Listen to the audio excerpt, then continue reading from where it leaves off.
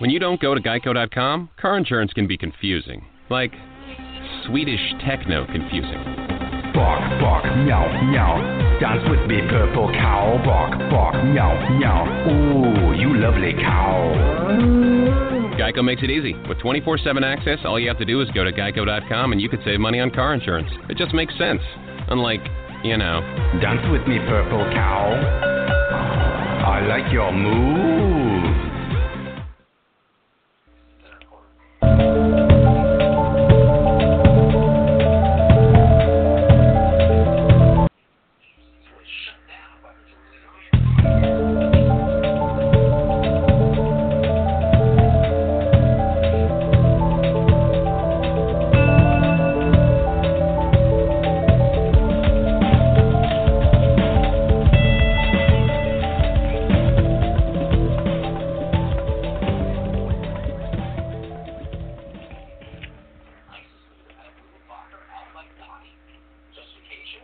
Welcome to Crime Wire, a program dedicated to bringing attention to unsolved crimes and educating the public about various types of crimes and how to avoid becoming a victim. If you'd like to submit a case to Crime Wire or suggest a topic for a future show, please email us at thenewcrimewire@gmail.com. My name is Denny Griffin, and on today's show, my co-host Delilah Jones and I are going to talk with Patricia Caristo. Pat is a licensed private investigator in New Mexico and was a consultant to the original Crime Wire show. She is currently the executive director at the Resource Center for Victims of Violent Death, with headquarters in Albuquerque, New Mexico. Pat, it's a pleasure to welcome an old friend back to Crime Wire. Thank you.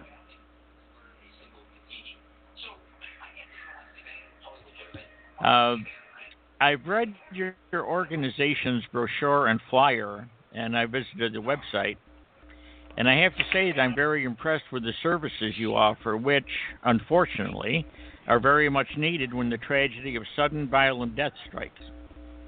Before we get into what you do, why don't you tell us about whom you provide assistance to and under what circumstances they come to you for help? Perhaps you can begin by providing our listeners with your organization's mission statement. Thank you, Denny. We serve the many living victims. Of course, the victim of homicide is dead, but there are living victims, and we estimate that there's a minimum of 10 directly affected people for every murdered person. So we serve the many living victims dealing in the forever aftermath of a violent death. Their families, loved ones, neighbors, co-workers, schoolmates, and the community. We provide availability. That seems like a casual word, but there's no one else to go to, so we are here. We provide information, advocacy, referral, education. We try to be a bridge in the gaps of services to victims. Well, I think this is a much-needed resource because oftentimes after the initial crime has happened and going to court or whatever, it seems that we tend to forget that there are surviving victims of this crime that also need help and advocacy like you're able to provide. So I commend you for starting this service. I didn't exactly start it, Delilah, and thank you for your compliment, and I appreciate that you recognize what these families have to go through. I was in law enforcement, and then after law enforcement was a private investigator, started doing some work on unsolved homicide cases, and that's how I got to know Denny, and realizing that in unsolved cases, families can't afford the costs of long-term investigation. So we started doing that at no cost to them. And in that role, I volunteered at the Survivors of Homicide organization that was in existence for a couple of years. They went out of business, the lack of funds, lack of support, and in 2012, I and a former member of that other organization created the Resource Center for Victims of Violent Death to follow up on that need.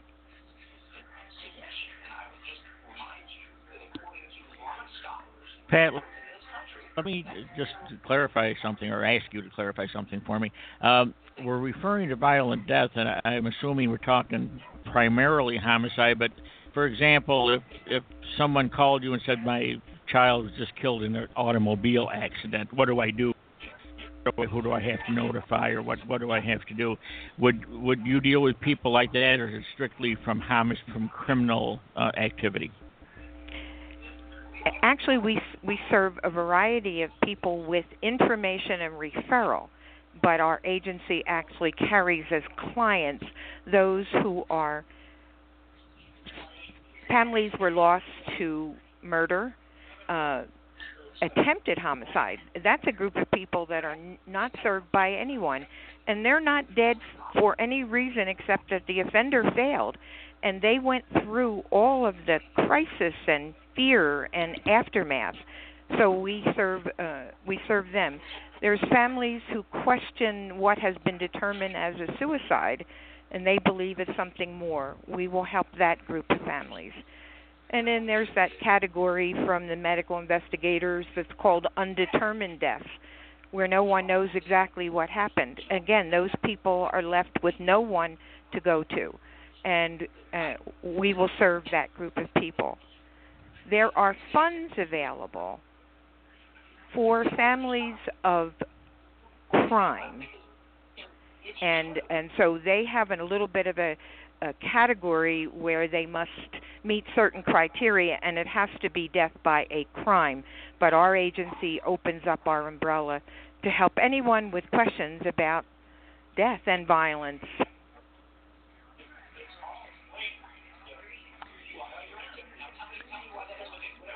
It's you're talking about a homicide. Yeah, that is kind of a forgotten group. I would think that they've gone through a lot of the stress and strain of the an actual murder that didn't quite get there, but was attempted. So I hadn't thought about that till you just mentioned it. But yeah, that is. Do you do quite a bit with those types of clients? From the attempted homicide standpoint. We have some attempted homicides. Most people don't know that there are services that exist for them, and they may end up going to private agencies for counseling, that kind of thing. But very few people know there are agencies that exist. It's part of the problem of trying to get the information out that we exist, and there are people who actually can help. I'm curious. I don't know what your opinion. I have an opinion on this, but I'd like to ask you this question. Generally speaking, how prepared are the survivors of a homicide, a violent death, to deal with the situation at the time they receive the phone call or the in-person notification their loved one is dead? What is the percentage that you might think of people who would kind of know exactly what to do and how to do it? My opinion is that it would be very low, but I'd like to hear what you think. My answer would have been zero. So no one is prepared for that, and okay. It's no one is prepared, and they're not prepared for what they have to go through. After this happens, they have to deal with the loss, how that affects the family, how that affects their lives. But then they get into the criminal justice system, which they have no idea what that entails, and they have no idea that they are a forgotten person in the criminal justice system. The victim has very little role. Of course, the deceased victim can't participate, but the families who are called victims have no role. And when you look at the crime statute, or not the statute, but the I lost my word for what it is, but the case is the state of versus the offender. There is nowhere where you ever know the name of the victims, and that's one of my biggest problems. Everybody knows the name of offenders. They never know the name of victims. And I actually have a desire and a plan to perhaps have that that caption, the state versus, to say the state on behalf of, and name the victim against John Doe. However, that won't happen, but people need to know that there was someone, and actually many, many someones, but no one is prepared. And if you have time for a short 2 minutes, I'll tell you how unprepared I was when the knock at the door came to my door. And that's one of my biggest pet peeves, Pat. And before you tell your story, I think you've absolutely hit the nail on the head not only within the law enforcement agencies, but our media. Our media has gone to the point of making a lot of these criminals into pop culture icons, and it's disgusting that the victim, you can't recall the names of a victim of a serial killer. You're absolutely right. Now, some of that was for very good reason. And I am a proponent of the criminal justice system. I'm a proponent of all our system. The laws were written, there's purpose, that an accused should be innocent until proven guilty is important, and I'm not trying to challenge that. But in trying to protect the accused, we end up accidentally, with unintended consequences, leaving out the victim. Because they are the victim and perhaps a witness somewhere along in the court trial system, which could take years. They're not allowed to know anything because they may be called as a witness. So all they know is somebody was killed, somebody did it, but they're not allowed to know anything about the case. And I think I just wandered off your subject. I'm sorry.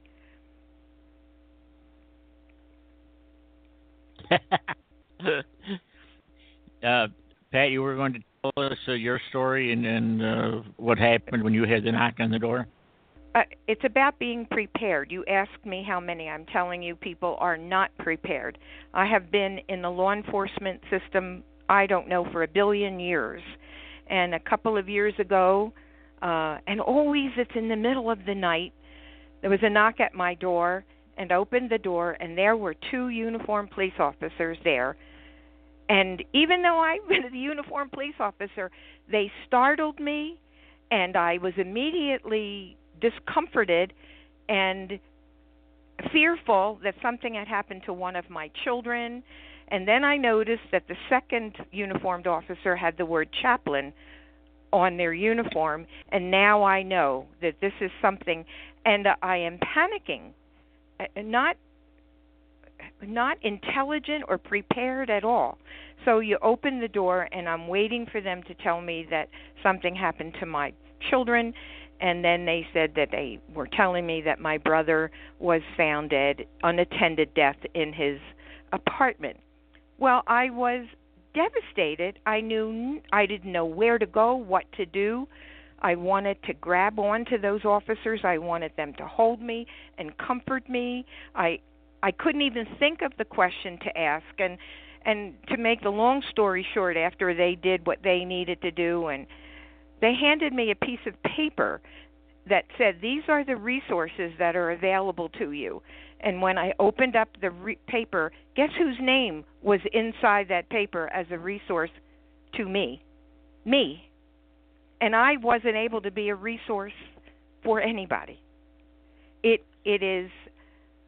takes your breath away.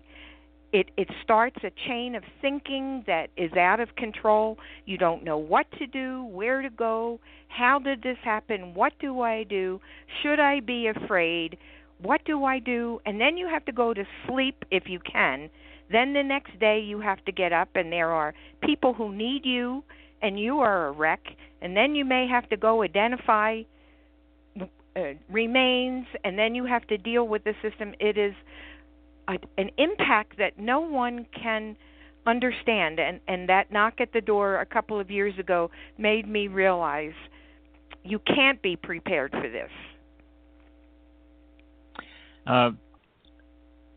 Yeah, you're certainly right. I went through a similar experience as you, and I was working as a deputy county sheriff, and one day one of my coworkers in uniform, accompanied by a state trooper, came to my door, and I knew, right away the stomach started churning because I knew something wasn't right. Anyway, I'd like to, Pat, if it's okay with you, read from your flyer regarding some of the things that occur when that notification comes. Is that okay? Sure. You're going to do that, not me, right? Yes. Oh, good. Good. We start out with it. You were notified of the violent death of a loved one. As you just mentioned, you're in immediate shock, stress, and perhaps fear. And at that point, your whole life kind of changes. Your role and your responsibilities change. Law enforcement will enter your life, and possibly the media. So you're going, in addition to dealing with the death itself, you're going to have law enforcement probably wanting to interview you and get information and so forth. And then in most cases, when there's a homicide, the media descends on you. It kind of I mean, this stuff's all going to happen quickly. You're going to be faced with these things. As you just mentioned, you or someone close may have to make an identification of the victim. You have to notify the family, work, school, and so forth. There are immediate financial issues, change in or lack of income, new and unexpected costs, safety, vehicle, housing, burial, funeral, medical costs. I mean, all those things come into play. Grief will set in, and the shock protected your mind, and now all the tasks you had to do have been done. You must return to work, school, or find a job and still continue caring for others. At some point, hopefully, an arrest would be made. Law enforcement is back in your life again. Holidays, birthdays, anniversaries, and so forth, they renew the trauma and grief all over again. Ongoing involvement with the law enforcement, the DA, media, court, a trial, which could not occur for years. Are you going to get justice or not? Grief and loss is still ongoing, and there can be secondary losses, life changes, divorce, suicide, and so forth. I mean, that's a lot to have on your plate, and as indicated, it can go on for years. It isn't something that's over in a day or a week or 2 weeks. And I don't know about you, Pat, but I'm hesitant anymore to use the term closure. That's a common thing, that if an arrest is made and a conviction, you suddenly have closure. My thought is that your loved one is gone forever. And closure to me means the end, but as mentioned, every holiday, special dates, the victim's birthday, that type of thing, you're going to think about that person, hopefully, and so to me, a conviction and so forth is a great thing, and it might be, instead of closure, I like to use the term resolution. It resolves an outstanding issue of who did it and so on and so forth, but I don't know is when you're dealing with a loss like that there is ever actual closure. What do you think? Oh, absolutely. And families hate the word closure because there is no closure. And they also don't want the closure of their loved one, because even though they're gone, they're still part of their life. They're still part of their family. And so, and that's part of the interesting thing that happens. People get afraid to mention the name of the loved one who has died because they don't want to upset the family. And then therefore there's so many continued losses. one of the things that we say is how you can help is remember them, help the family remember. And are they going to weep? Certainly. But then they're also going to smile too when they remember that special part of them. So don't not talk about them. Ask about them. Remember them. But we don't know how to deal with this. And we tend to want to make it go away. And when we see a family member cry, we say, "Oh, don't cry." They need to cry. They need to get that out. We have a wonderful poster in our office, which is pictures and the chemical compound of 4 kinds of tears. The tears from peeling an onion, the tears from watching a movie, a love story, that kind of thing. The tears of grief have a different chemical composition, and they are toxic, and they need to be released, else they build up inside. And that's one of the things that we tell people and give them on top of everything else is water. You need to keep drinking water because all of that chemical grief makes you sick. And so the water helps flush out, and tears are good. And the tears make you uncomfortable, but be uncomfortable with that family for that moment. And then let them come back to accepting that it's okay. Why should we not be sad when we've lost somebody very important to us? It seems counterintuitive. Oh, don't be sad. Well, certainly they're going to be sad. And birthdays and holidays, and when there's violent death that comes on TV, which is every minute and a half anymore, all of that comes back for them. They are constantly re-victimized, is for want of a better word. But Pat, do the local authorities or local police departments when they're making a notification like this, do they have your agency's information that they can pass on, or how do people find out about you? Are there various means where they would be aware that your agency exists? We try to make our information available through many forms. At funeral homes, they have our brochures. The Office of Medical Investigator will give out our information. The chaplains group from the police department, not all police departments, not all people look towards outside agencies for helping, but our names are in the chaplain's handout. And we make public speaking arrangements with groups, community groups, that kind of thing, to try to let them know that we are available. But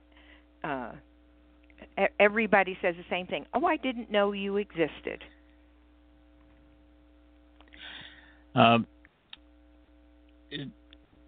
How old, or maybe that's not the right word, how long after a death would your agency get involved or be willing to? In other words, if somebody, the victims don't hear about you right away, or they just show they're going to tough it, and then say, wait a minute, this isn't working, I can't do this.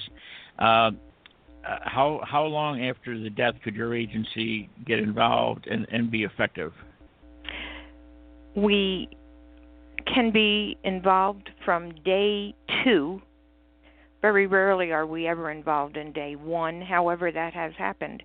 But from day 2 through 10 years later, something occurs later that makes the family member, loved one, friend realize that they did not deal with it, and all of a sudden something else came up, and we help at whatever stage. Again, you were right when you said that it never goes away, and sometimes it's just sitting there, and then something else may trigger it. So we go from beginning to as long as people might need help.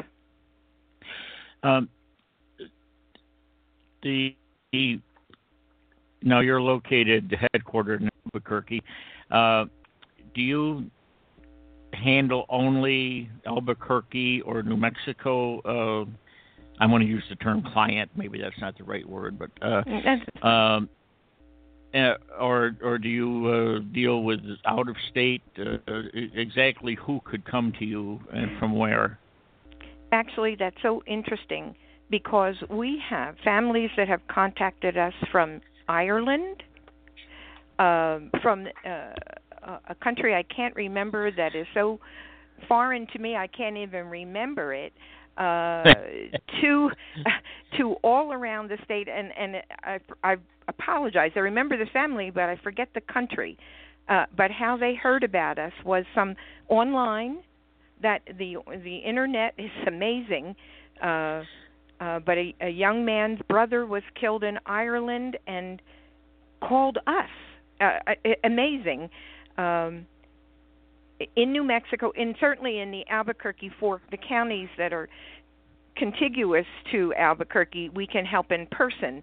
But around the country, and actually around the world, we have helped by mail, email, telephone referrals. We'll find, wherever you are, we'll find the closest help to you, where you are, and just be available to have someone to reach out to and ask questions, from the most simple questions to the most complex.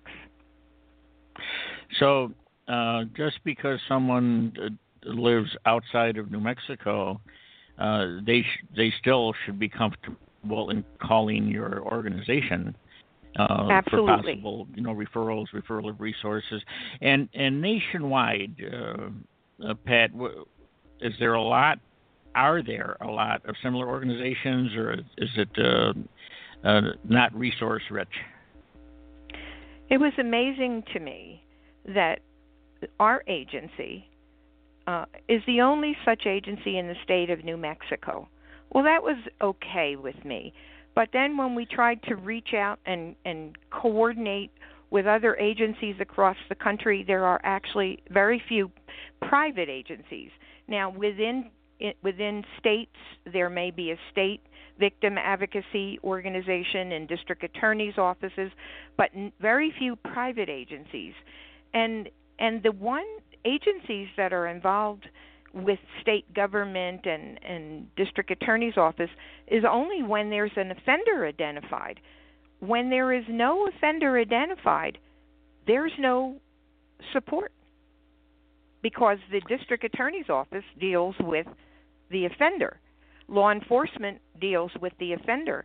When there's no offender identified, there's no one assigned to that family, and many homicides are unsolved. And can I take 1 second that homicide is not a crime? People need to know that. Homicide, the word actually means the killing of a human.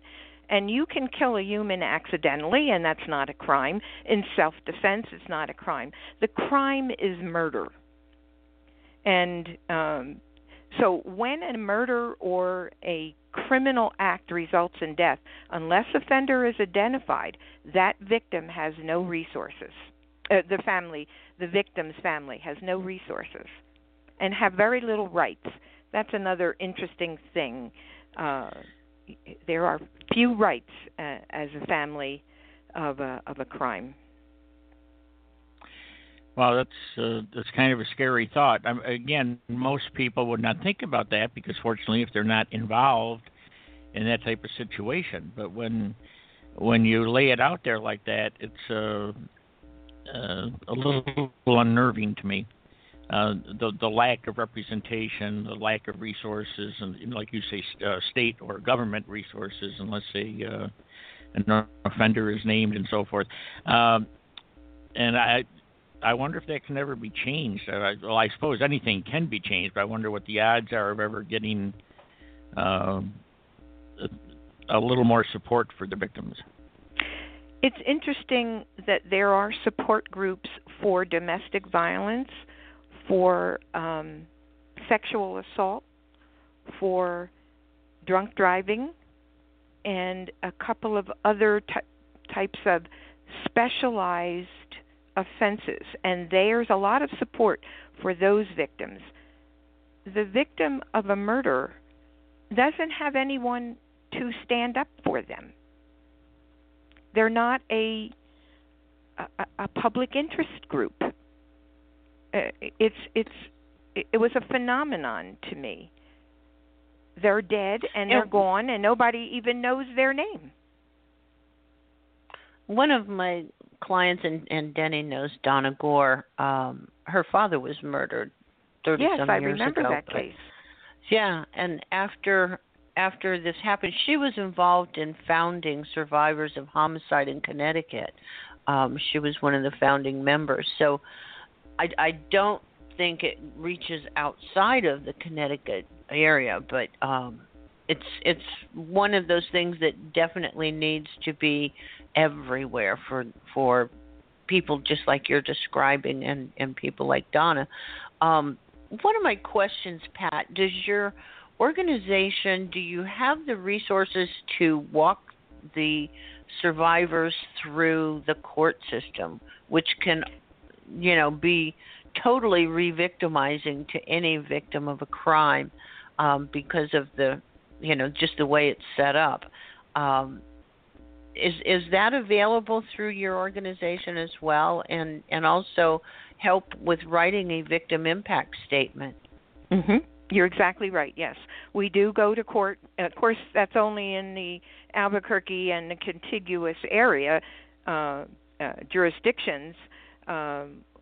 We do go to court with the families. Our victim advocate is in court all this week and all next week on a case.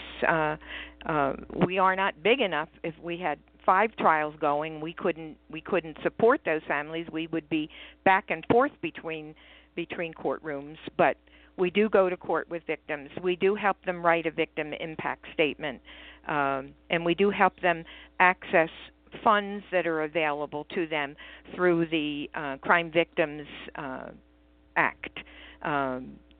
It's called VOCA, Victims of Crime Act, has funds available, reimbursement for expenses and losses. But that's only when there's been an offender identified and when the families are cooperating with law enforcement. But there's some cases that fall without that.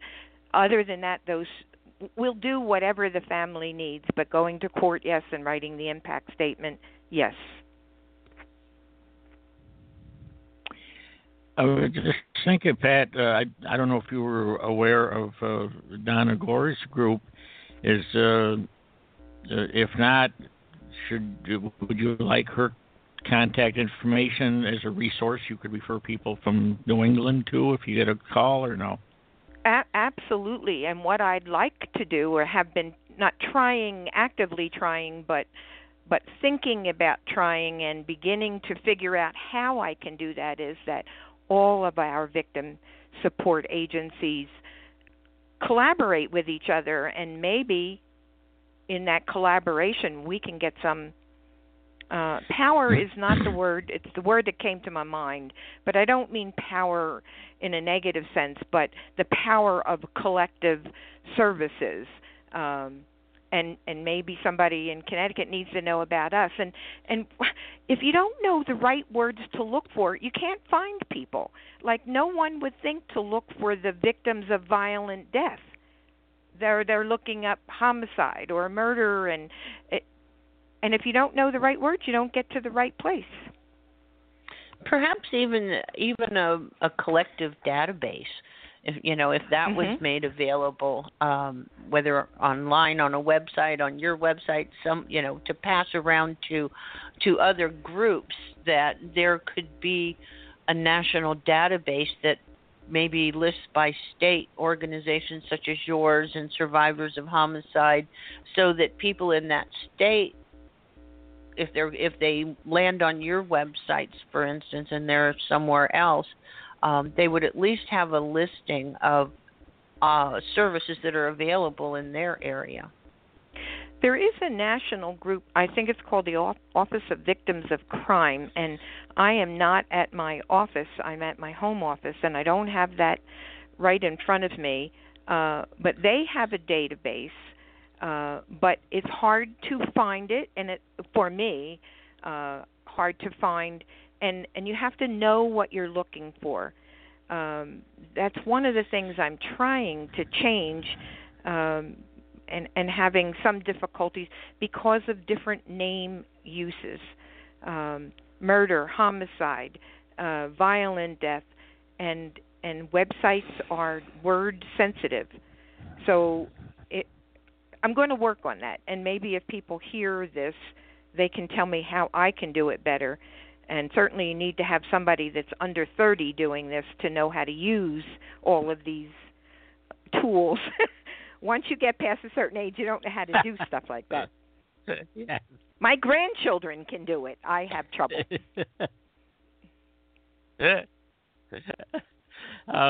Delilah, do you think you could hook Donna and Pat up, maybe so they could share their information and so on?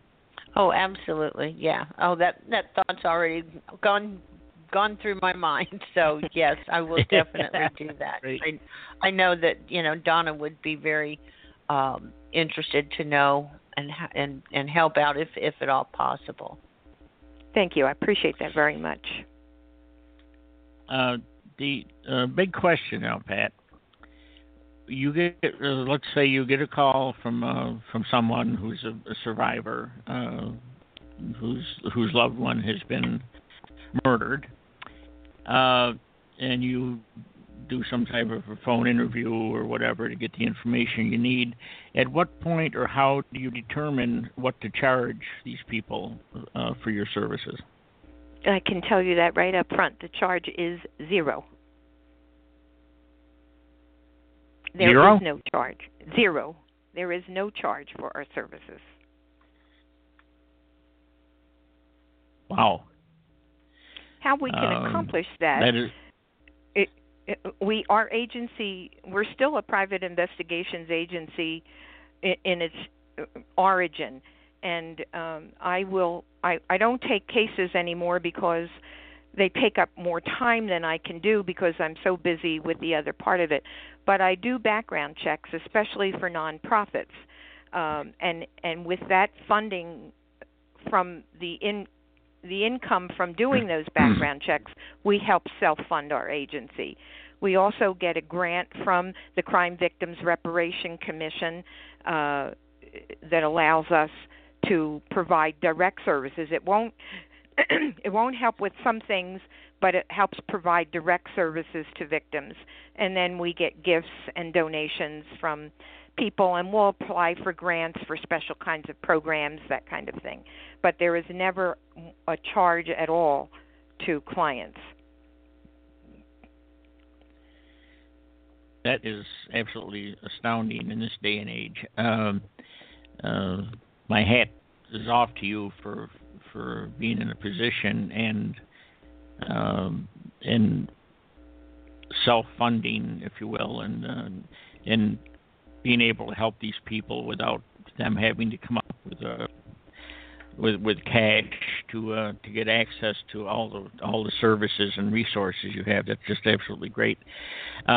And before we move on, because we're starting to get a little short on time, Pat, I'd like to make sure the listeners know how to get a hold of you. Would you be able to give us your website address, email, phone number, anything you'd like to share with the listeners so they can contact your agency? Okay. Our telephone number is 505-243-2222. There's a toll-free line at 855-430-2232. Our website, the name of it is Bridges for Victims of Violent Death. That's all one word. Bridges for Victims of Violent Death.org. And Denny, a long time ago I was on your show talking about my role in the Caitlin Arquette murder case. That was an unsolved case. It's still unsolved, and we still work that case. But it was donations from the Arquette family and support that came out of working on that case that actually allowed the Resource Center to get born. So it was through the murdered girl that all of this evolved. And I just wanted to thank Caitlin. In her death, she has helped hundreds and hundreds of families. And Lois Duncan, her mom, a writer who helped families, and Lois passed recently. All of that has been the foundation of why we do what we do. Yes, I remember the Arquette case very well, and Lois, and I did hear that she passed recently. I'm sure her feelings that it would have been tremendous had that case been able to be solved while Lois was alive. We get these cases every so often, and just really work on you. And if you could only solve them, it would be such a great thing, But who knows? I mean, with the upgrading of the various tools, the law enforcement, especially DNA and stuff, sometimes some of these cases that seemed unsolvable may end up at some point actually being solved, and that's a great thought, and certainly I hope that works out. It is always a miracle when 24 or 5 years later they do solve a crime. It is fascinating and wonderful for the families. Pat, I think the first phone number you gave when you were given the contact information, I think it got cut off. Would you mind giving that first phone number again? 505-243-2222. Okay, got it. Thank you. Now, you say that you're doing more of the advocacy and taking on less actual investigations, but you still have your PI license and so forth, so you could, if you wanted to, get involved in some of this stuff, couldn't you? Yes, I do. And while I don't investigate the cases, there's some conflicting mandates when you take the grant money that you can't investigate because law enforcement is investigating. We can review the case, help the families understand what does all of this mean, and explain why, while it looks like this to the outside, law enforcement can't consider this information because it's not fact, and they begin to get some understanding of some of the problems that law enforcement has in dealing with many of these crimes. So we'll walk them through it, help them understand it, and we can do some aside in investigation. But that is so time-consuming, and then I still have to be the executive director, provide the services, get the grants, do all the paperwork that needs to get done. Then investigation, as you know, takes a lot of time.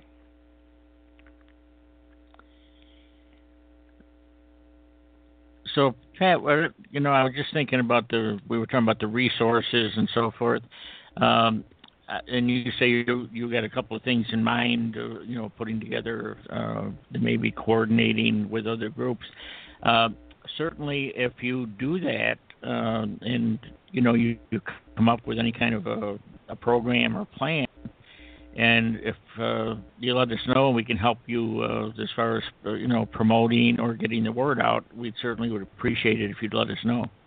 Oh, thank you. I appreciate that very much, and I hope that anybody who hears me, who can educate me on how I can do better at what we do, and how there may be things I'm not aware of, and I may be misspeaking, and I would welcome being corrected. But if I can collaborate with any group, we are willing to do that. And what did you say? Maybe you'll hear from some of those under 30s. We are looking to fill a position, and I know you're not supposed to judge people by age, but one of the things I want to look for is someone who is young, who knows the technology changes every second, and it's amazing what can be done and what we may not be doing because I'm over 30. Way over 30. What we'll do, Pat, is certainly keep in mind, and as we get other cases and so forth, if we think there's anything that maybe our agency could be of assistance to the people we're dealing with, we'll certainly give them your contact information and have them get in touch and see if there's anything you can help them with. Thank you. We would be glad to do that. Okay, unfortunately, we're going to have to wrap it up here. Pat, thanks so much for being here and sharing your organization's mission and services. And thanks also to our listeners. And until the next time, stay safe. Thanks a million, Pat. Thank you, Denny and Delilah. It was great to talk with you again, Pat, and hopefully we'll have you back. Thanks.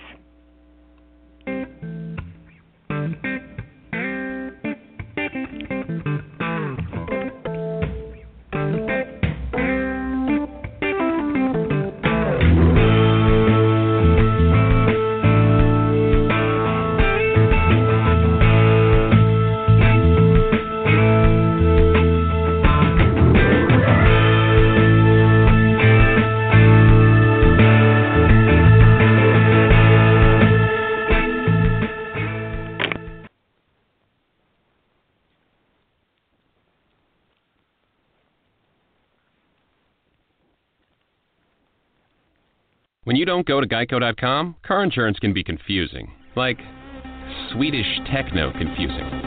Bark, bark, meow, meow. Dance with me, purple cow. Bark, bark, meow, meow. Ooh, you lovely cow. Geico makes it easy. With 24/7 access, all you have to do is go to Geico.com and you could save money on car insurance. It just makes sense.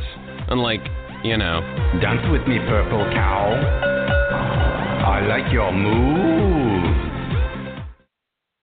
When you don't go to Geico.com, car insurance can be confusing. Like Swedish techno confusing. Bark, bark, meow, meow. Dance with me, purple cow. Bark, bark, meow, meow. Ooh, you lovely cow. Geico makes it easy. With 24/7 access, all you have to do is go to Geico.com and you could save money on car insurance. It just makes sense. Unlike, Dance with me, purple cow. I like your moves.